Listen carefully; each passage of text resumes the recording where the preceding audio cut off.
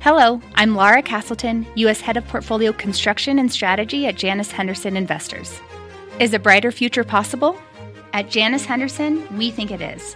For 90 years, we've worked to help clients achieve superior financial outcomes and fulfill our purpose of investing in a brighter future together. We know that this means our thinking and our investments are helping to shape millions of brighter futures for the next 90 years and beyond. To learn more, go to janushenderson.com. All right, thank you very much. Welcome to the Closing Bell. I'm Scott Wapner. This make or break hour begins with stocks trying to hold on to gains after an up and down session. Here is the scorecard of where things stand with less than 60 minutes to go now in regulation. Volatility, the name of the game again today. Interest rates remaining at multi-month highs, and that is capping the action in stocks, which are trying to rebound from the worst week of the year. And that brings us to our talk of the tape, whether it is once again time to be bearish, as so many are, or bullish, like some of the most steadfast optimists are attempting to be.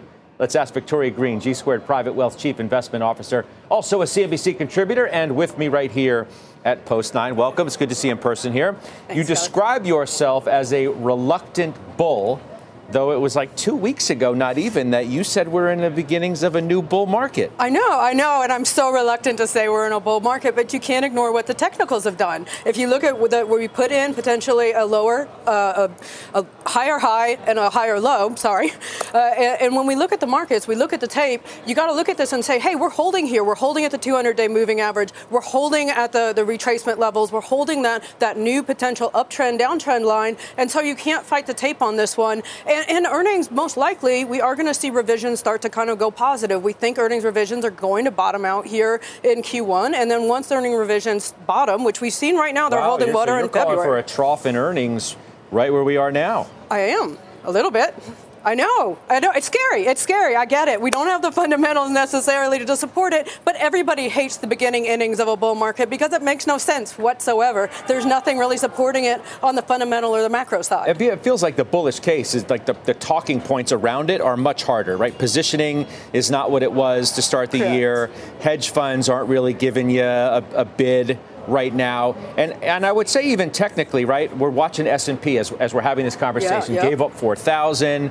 We broke the 50-day. It's not like the multiple on the market is cheap either. Never got super cheap. But I remember a couple months ago we were talking about this when we were in the bear market, and you said, well, can the market rally without tech? And the answer was no. Obviously, you can't rally without the big cap, mega cap tech. But now, can you have a bear market if tech is rallying? And I don't think you can. And right now, there's a lot of reason, a lot of momentum behind mega cap tech rallying. And so I think it's almost the inverse of what we saw in October when markets were coming down. You couldn't fight it with the big cap falling apart at the end of Q4, but now tech is what's leading us out, and it's the same thing. Don't fight this bull market. Don't fight these mega cap leadership. Okay, now I want to bring up something that dropped just a little while ago. Okay, it's from Marko Kolanovic over at JP Morgan, right? He's one of their big strategists there, and when he talks, people pay attention, and it has had at a time the tendency to move markets. I want to read you what he wrote because I want your reaction to it. It kind of flies in the face of what you're arguing, which is fine for a debate. History implies that for the current level of real rates, the S&P 500 multiple is 2.5 times overvalued.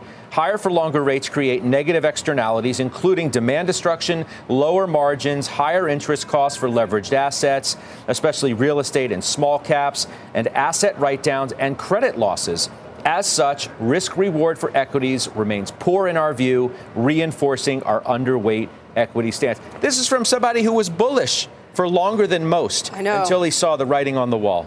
And I get that. You are fighting some macro headwinds. Without a doubt, if you were to look at the technicals, the fundamentals, and the macro headwinds are huge. And you're looking at that inflation looks entrenched. And I get that there are problems there, but the consumer hasn't broken. Everybody's waiting for the consumer to break. When is consumer spending going to break? When are we going to see unemployment break? It hasn't broken. So I look at some of this and say, they're expecting this to roll over and die, and equities and the econ have been stronger than anticipated. I call it a Teflon market. When you look at it, yes, we are expecting the consumer, the spending and income ratios haven't been where we want to see them. But if the consumer doesn't break, you're not going to see these things happen. And the consumer has been extremely strong. And so I'll bet on the U.S. consumer. But how do you counter what he calls this bond equity divergence, right? You've had rates move higher. Sure. And for the most part, stocks have yawned until now.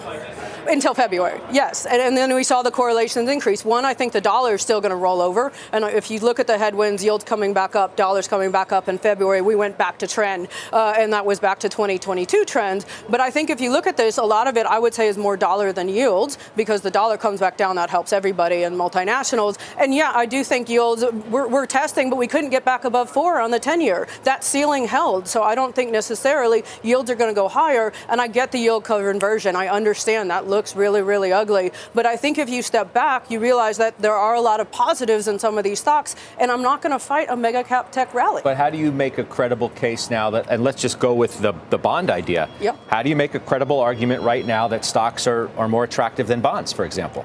We're not. We're long bonds. We think bonds are going to have a good year. We think this is a great year for fixed income. We like the treasuries. We like some of the credit. I think credit spreads are a little narrow right now to load into credit.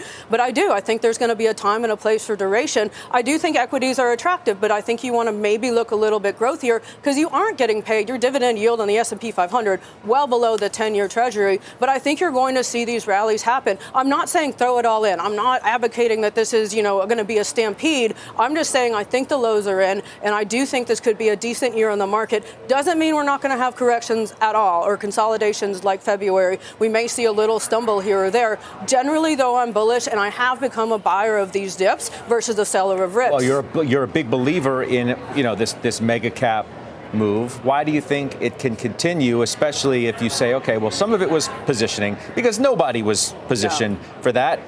Rates went down, those stocks went up, and now we're normalizing yet again. And it's only a matter of time before the mega caps and the rest of technology and the NASDAQ, by the way, roll back over. Oh, did it?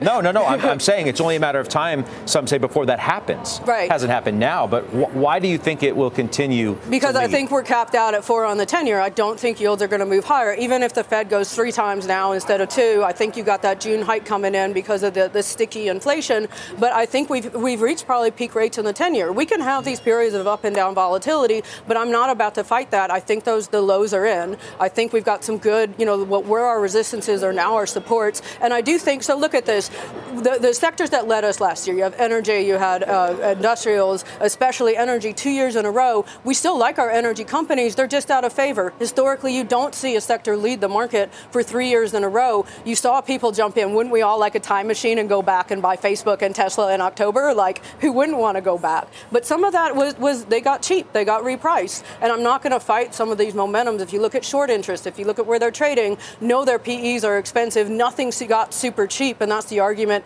that the bears have right now. We never got super cheap. We really never hit fully oversold like a 14, 12 times. Never had a crazy capitulative moment overall in the market, which some say is still yet to come. But let's bring in Mira Pandit now of JP Morgan Asset Management and Nicole Webb of Wealth Enhancement Group to our conversation. Ladies, it's great to add you here, post 9. So Mira, you've heard this topic. I read you Kalanovic's note.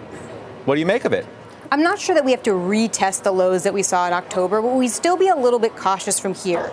And here's why. If we think about where we came into the year, markets were pricing a terminal rate of the federal funds rate at about 4.9%. Today, they are pricing 5.4%. And yet we haven't seen a huge sell-off associated with that repricing. So I'm a little bit nervous around the fact that the market is still up year to date. That's kind of what he's pointing to, right? And in fact, this divergence of, as you say, these rates moving up and the equity market sort of just whistling by the graveyard, so to speak.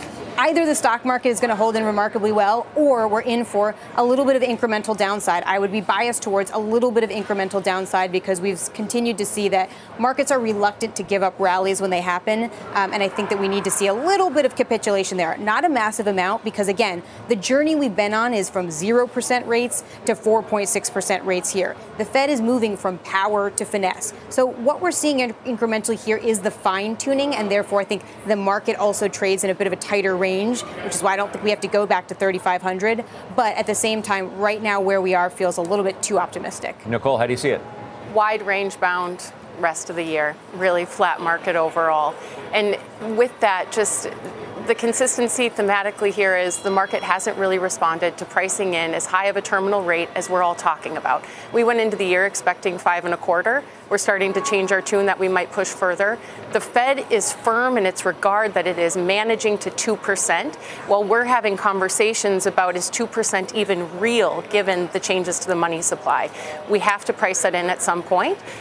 Whether we test October's lows, we don't really buy it, but range bound here on out throughout the course of the year. S&P, NASDAQ now at session lows as we keep our eye there as we have the conversation. Now, Victoria, even you admit that the Fed isn't done. No. You're going to get, 3 more hikes, 75 basis points total. So you go from what is 8 is not enough in terms of hikes. You get to 11 hikes, and we're still going to be in a bull market. Yeah, because that's what's anticipated now. If you look at how the market absorbed this, the PCE numbers and the inflation numbers and the job print, it said, okay, we're putting in another hike, and it barely blipped. I mean, yes, it's gone down. It's been down in February, 200 basis points, give or take, whatever index. But it's also been able to absorb it because it sees an end in sight. Though I did hear a really great analogy. I have to credit the Man Group on this. You know, the Fed's going to go after inflation like Terminator and Sarah Connor. So you got to go full bore on Terminator. Got to go ahead and put him in the little molten lava lake. You can't leave any bit of inflation around. You got to kill it. And so I do think the Fed is going to be in kill mode, and they're going to stay higher for longer. I also think that's priced in. I think the only thing the market hasn't priced in is a bad earnings recession, or that we see a hard landing. Deep recession to begin with, or a very hard landing. That's fair. I mean, what do you think is priced in to the market right now, Mira? I would agree that we aren't seeing the worst of things priced in terms of recession. Even a mild recession, I don't know, is reflected in the price right now. At the same time, I don't think that we're totally priced in for the upside of avoiding all this. We don't think we're going to avoid a recession. We still do believe that the economy falls over in phases, and we're in those early phases where things like housing and manufacturing are weak. Profits are weak and getting a bit weaker. Employment is still very strong, but we can't hang our hats on that too early. So we still want to be prepared for the fact that things could get a little bit worse. But has housing rolled over? I mean, we had 8.5% increase in pending new home sales. Well, I mean, let's not act like the party's restarted again. I mean, rates had come down as a 1 month thing. Let's back it up with another solid month as rates have moved a lot higher before. 1 month we're not going to. I'm just kidding. Two GDP quarters where you had a 25% contraction in that housing component, and we have seen a lot of the numbers roll over pretty significantly on a year-over-year basis. There's some bit of upturn, and I will fully acknowledge that we've seen some more momentum in the economy over the last month. But look, when you order a cup of coffee, it comes hot. 15 minutes later, it's a lot cooler. I think that's the trajectory the economy's on. So how, Nicole, would you address this idea that bonds have gotten just too attractive versus stocks, which carry too much risk, too much unknown? So why even bother at the moment when you have a much more attractive alternative? Because the pivot point is too sudden. And I think that's where it's investing, not trading, becomes the narrative for this year.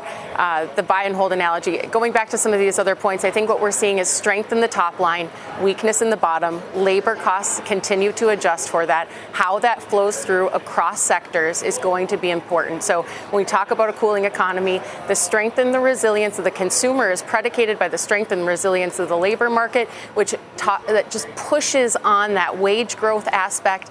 And so it is hard to price in a recession until we see some movement in the labor market. And I think that is where Wall Street is hanging its hat right now. That's why the robustness of investing in equities, because where are you putting the money when those treasuries come due? So Mira, even though you think you could get some incremental pullbacks, you do suggest that it's okay to buy into some more favorable valuation areas in the market, which are what? That's going to be the hardest question for people to try and figure out what is cheap enough. When we think about what is cheap enough, on the equity side, we're certainly seeing that from an international perspective. We're seeing international stocks trade at a 28% discount to the U.S. Usually maybe you see a 10 to 15% discount. Because that is so pronounced, I think there's some more room to run, especially because I think that is where you might see some positive, not only growth surprises, but also potentially earnings surprises. The Fed pauses, the dollar comes down a little bit more. That should also be a tailwind. And when we think about the cyclical sectors and some of the areas that can do well in an environment where inflation is high, where rates are higher, you have 47% cyclical exposure in Europe.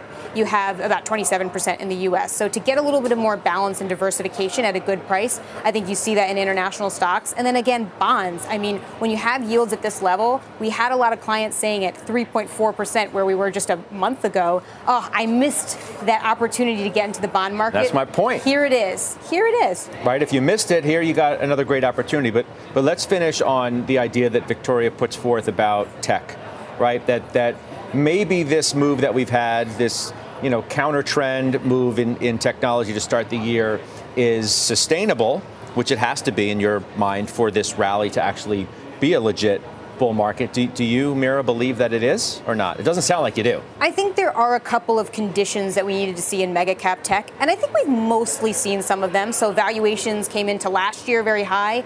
They've reset quite a bit, still expensive in some places, so we want to be a little bit cautious there. We have a much more realistic expectation of what some of these companies can do from a profits perspective, and they're making some of the necessary tweaks to hiring and expenses in order to bring that further in line. And we will get a pause in rates at some point, and that should alleviate some of this uncertainty around tech. So I don't necessarily think tech is a bad place, but what I would say is if you own U.S.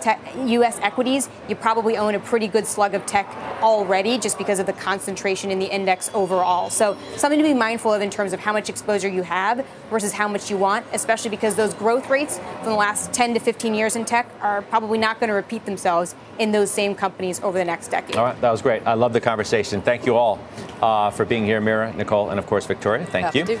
All right, we are just getting started here on Closing Bell. Up next, quote, economically illiterate. Legendary investor Warren Buffett slamming buyback critics. We will debate that and break down what it could mean for your money, which brings us to our Twitter question of the day. We want to know, this is a simple one, are you in favor of share buybacks? You can head to @CNBC Closing Bell on Twitter. Vote yes or no. We share the results a little bit later on in the hour. You are watching Closing Bell on CNBC. What does it mean to be rich? Is it having more stories to share or time to give? Is it being able to keep your loved ones close or travel somewhere far away? At Edward Jones, we believe the key to being rich is knowing what counts. Your dedicated financial advisor will take a comprehensive approach to your financial strategy to help support what truly matters to you. EdwardJones.com/findyourrich. Edward Jones, member SIPC. Picture this. It's Saturday morning and you're on your John Deere compact tractor. You're effortlessly breaking ground on your new landscaping project. Next, you're moving piles of rocks just by moving a lever. And now, you're enjoying the warmth of the sun as you clear brush across your pasture. We could keep trying to put you in the moment, but to really understand everything you can do with a John Deere compact tractor, you just have to get in the seat. Learn more at johndeere.com/get in the seat or visit a dealer near you. We're back with 40 minutes left in the trading day. Let's get a check on some top stocks to watch as we head into the close. Christina Partsenevelos is here with that. Christina. Well, just in the last few minutes, Scott, we've got two big developments on some new deals. First, private equity firm EQT is nearing a deal to buy Radius Global Infrastructure for potentially more than $14 a share. That's according to Bloomberg. That report sent the stock soaring just over, 16%. You can see just after 2 p.m. The stock is now trading at $13.63. And now for that other deal. We could see the FTC step in to block Intercontinental Exchange's $13 billion takeover deal for mortgage data company Black Knight. Due to what? Antitrust concerns. And that's according to Political. Black Knight shares dipped lower and the news came out this afternoon as well. You can see down a little bit over 13%. Scott? All right, Christina, thank you. See you in a little bit. Christina Partsenevelos. Well, the war on share buybacks drawing in a major new player to defend that practice. Only the world's most famous investor, Warren Buffett, writing in Berkshire Hathaway's highly anticipated shareholder letter this weekend. When you are told that all repurchases are harmful to shareholders or to the country, or particularly beneficial to CEOs, you're listening to either an economic illiterate or a silver-tongued demagogue, characters that are not mutually exclusive. Well, joining me now, CNBC contributor and Cerity Partners chief equity strategist Jim Lebenthal, and Ed Yardeni, Yardeni Research President and the co-author of the book, Stock Buybacks, The True Story. It's great to have you both with us. Ed, as we say, you literally wrote the book on buybacks. What is the truth? Well, the truth is more complicated than the politicians care to understand. Some of the buybacks, I estimate about a third of the buybacks are actually associated with employee stock compensation plans. So when they pay employees in stock, they're trying to avoid dilution. And they're not trying to increase the earnings per share. They're trying to avoid a decline in the earnings per share by doing that. Now, the legislation that I've seen, tax legislation and all that, does seem to understand that. But then the other side of it is stock buybacks are just another way of returning cash to investors, and it's a legitimate way to do it. And it certainly is an alternative to dividends, and it benefits everybody and anybody who happens to own stocks, not just the CEOs. So Buffett is right on. What kind of tax advantages, though, does a company have for doing buybacks? That's what some of the pushback would be. Well, I think that clearly when they pay out the dividends, then the investors have to pay tax on the dividends. And so if they buy the stocks back, and that has a positive impact on their shares, I guess there's really no there's no tax implications right up front. But that's something that the tax laws maybe need to address rather than politicians need to address with a tax increase. Jim, you ever buy a stock because of a buyback strategy?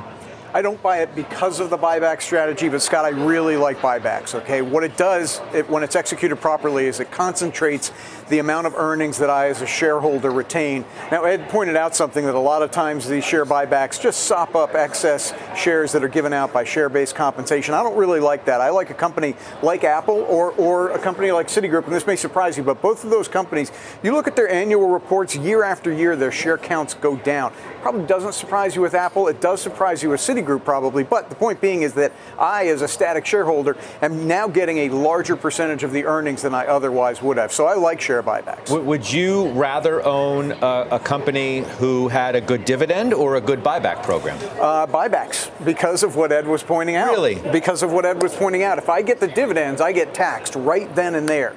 If I get the share buybacks, I now have an increased share of earnings that may or may not be paid out in the near term. Maybe they're going to reinvest in the business and give me even greater dividends way out in the future. But those taxes are now pushed off. So the tax advantage that Ed points out is very much felt by me in preferring buybacks. So Ed, I mean, what would your response be? When you hear an investor like Jim Lebenthal say, I'd rather buy stock in a company that has a great buyback strategy rather than a dividend. Well, I think in many ways the buyback strategy of corporations solves the problem of the double taxation of dividends. I mean, the money that you get as an investor as dividends has already been taxed at the corporate level before they were able to pay that out. It comes out of after-tax corporate profits. And then what's left is retained earnings that goes into corporate cash flow. This notion that the buybacks are at the expense of employee compensation or that it's at the expense of proper capital spending is ridiculous, because the reality is that this, particularly now in this very tight labor market, workers are certainly getting their share of the pie, and at the same time, corporate capital spending has been basically at a record high. But I mean, the other, if we want to call it truth in all of this, since that's how your book was titled. Just because a company, Ed, buybacks its stock doesn't mean that it was done at the most advantageous time, doesn't mean that it was necessarily quote unquote cheap when they did it, and certainly doesn't mean that it's going to have some accelerated, route higher as a result of a buyback, does it? Well, we don't really have, I haven't seen data where it breaks out the buybacks between companies buying back shares to increase their earnings per share versus companies buying back shares to offset employee stock compensation to avoid dilution. If we had that, I think we'd have a better handle on exactly what the buybacks really are all about. And I think we would find out that a majority of them are in fact related to trying to increase earnings per share as an alternative to paying out dividends as another way to pay shareholders. And then I think a substantial amount is also used for stock employee compensation.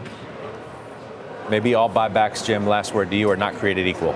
Maybe that's part of the moral of this story, too. That is part of the story. So, and Ed's pointing it out, and I think this is what you're alluding to. I don't like it when there's a huge buyback program and I look at the share count on the quarterly or annual reports, and it even goes up.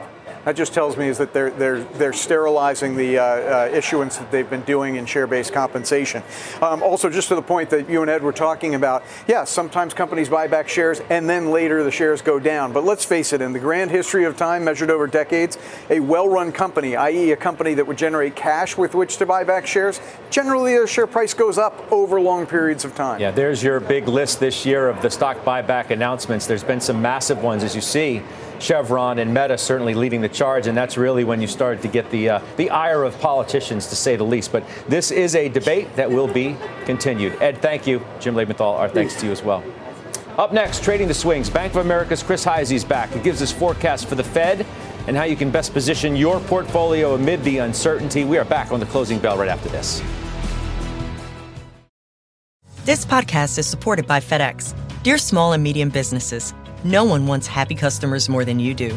That's why FedEx offers you picture proof of delivery, packageless and paperless returns, as well as weekend home delivery to 98% of the U.S. on Saturday and 50% on Sunday. See the FedEx service guide for delivery information. FedEx Ground service is also faster to more locations than UPS Ground. See what FedEx can do for your business. Absolutely, positively FedEx. All right, stocks are trying to stage a rebound today with the major averages coming off their worst week of the year. Our next guest says investors should remain patient to take advantage of further weakness in the coming months. Joining me here, Post 9, Chris Hyzy, Maryland Bank of America Private Bank CIO. Welcome back. Thanks, Scott. We tried to bounce today, and we're not doing that great of a job of it. We're only 33 points higher now on the Dow. Risk reward, still not good?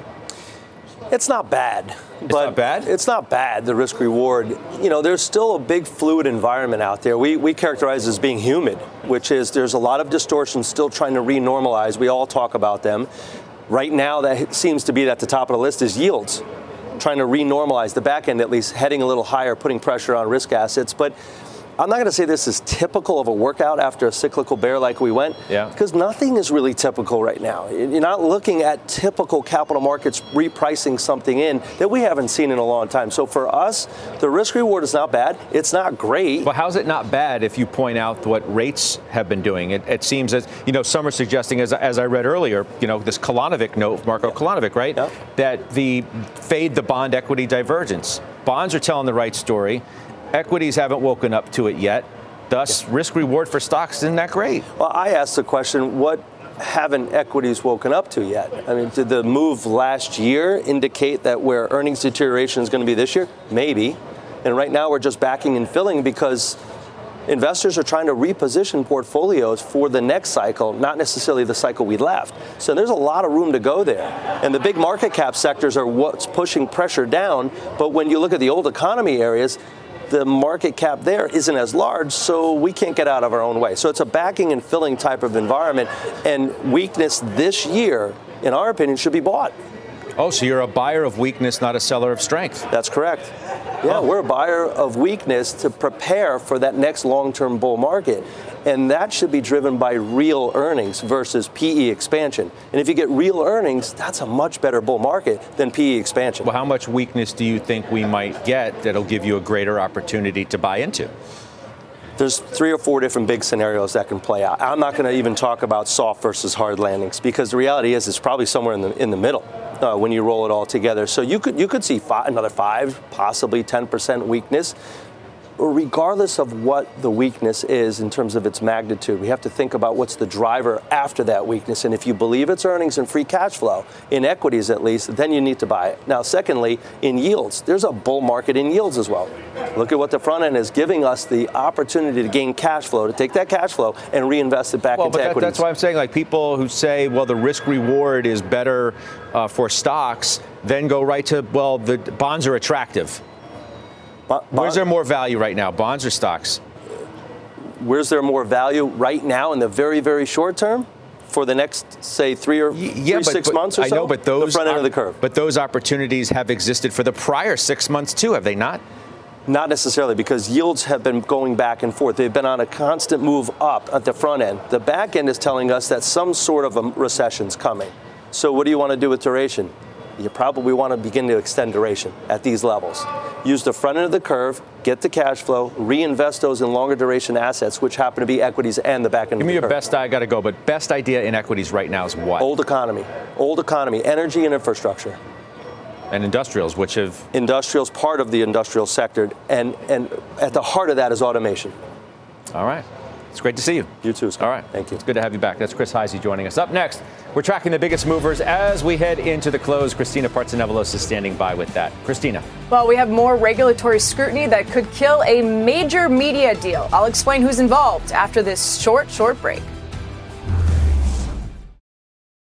We got 20 minutes or so before the close, and there you go. There's your Dow, which may just go negative while we're having this conversation with one another.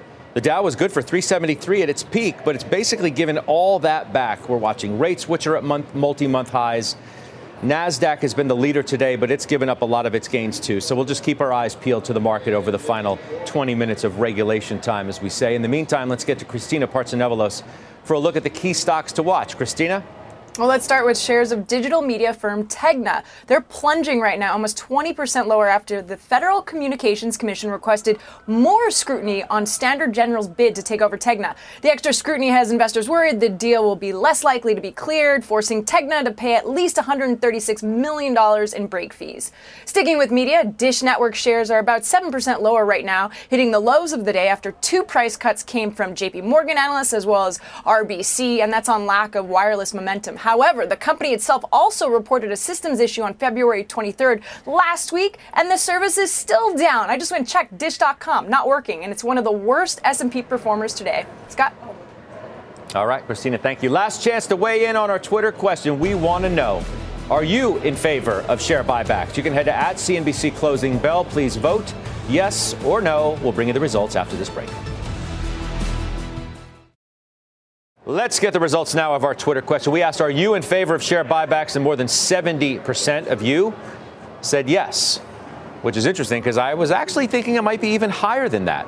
But thank you for voting. Up next, top tech plays for your portfolio. Annandale Capital's George C. back with us with the best ways to play that sector, that and much more when we take you inside the market zone.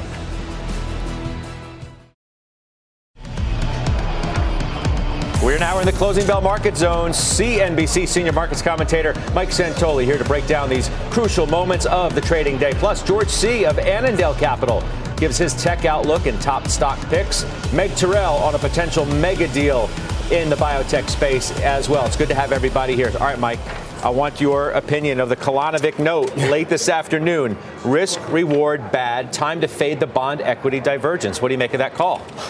I think what we've been doing for 3 weeks is seeing bonds kind of drive a little more hesitation in stocks. So whether we have to precisely reconnect at a certain index level that corresponds to where bond yields were, I'm not sure. Now, the idea that we added a projected Fed rate hike over the last couple of weeks due to strong data and that somehow stocks should radically reprice according to that, well, I don't know. As I pointed out, the S&P was at this level last May. That's before we got the last 300 or 400 points of basis points of Fed tightening. Mm-hmm. So why are we supposed to radically, go down on another quarter point out in front of us, right? So I don't know that there's a precision way to tune where stocks should be based on the bonds, but I also don't think there's some kind of comfortable margin of safety in this market. But he would say that maybe it's not on each incremental move. It's the collectiveness of higher for longer brings things that are being underappreciated by stock investors. It's a very fair point, and I think that it's a reason that you should be open-minded about the fact that we have not really seen the full reckoning on that. So, again,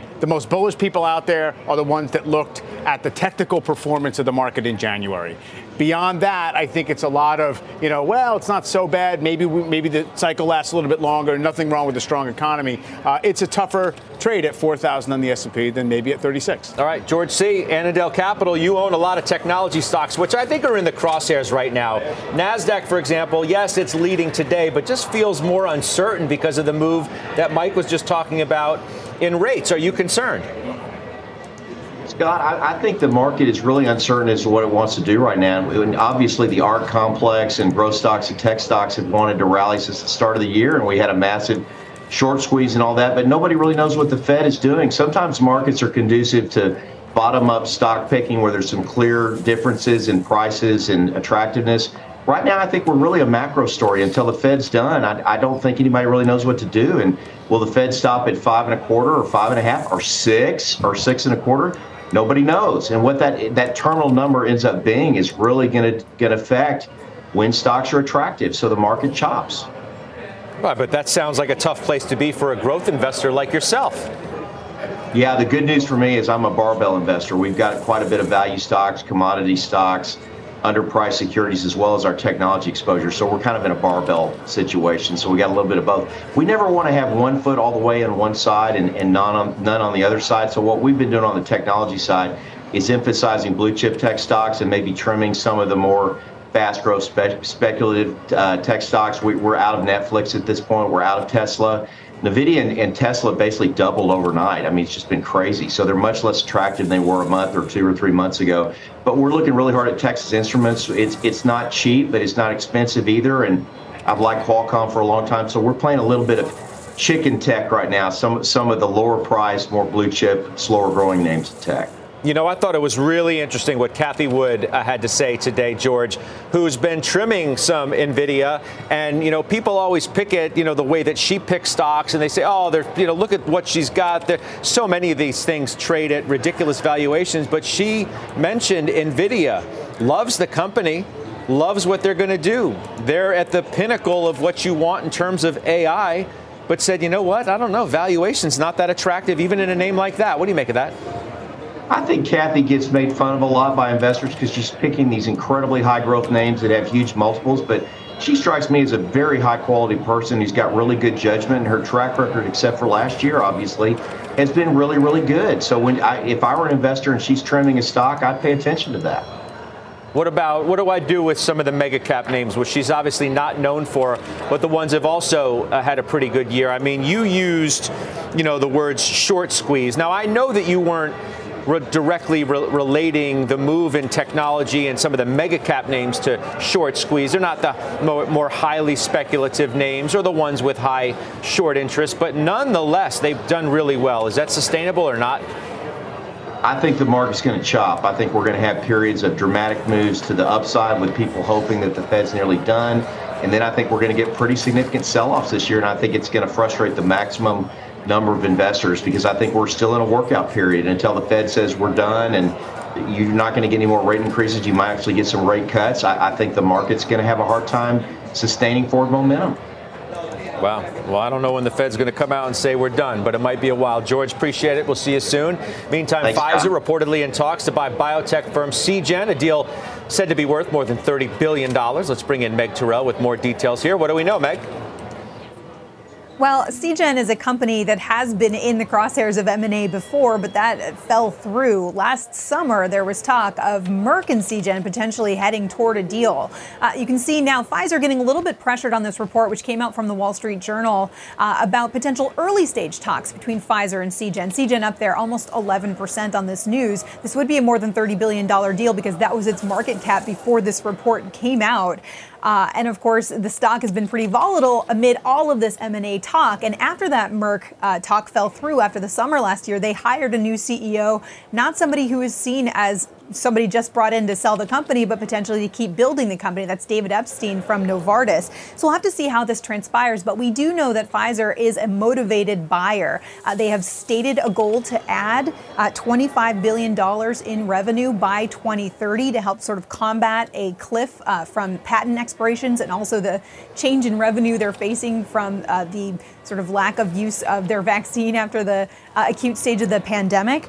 They've already added, 40% of that goal through deals including Biohaven, which was more than $11 billion last year, and Global Blood Therapeutics, more than $5 billion.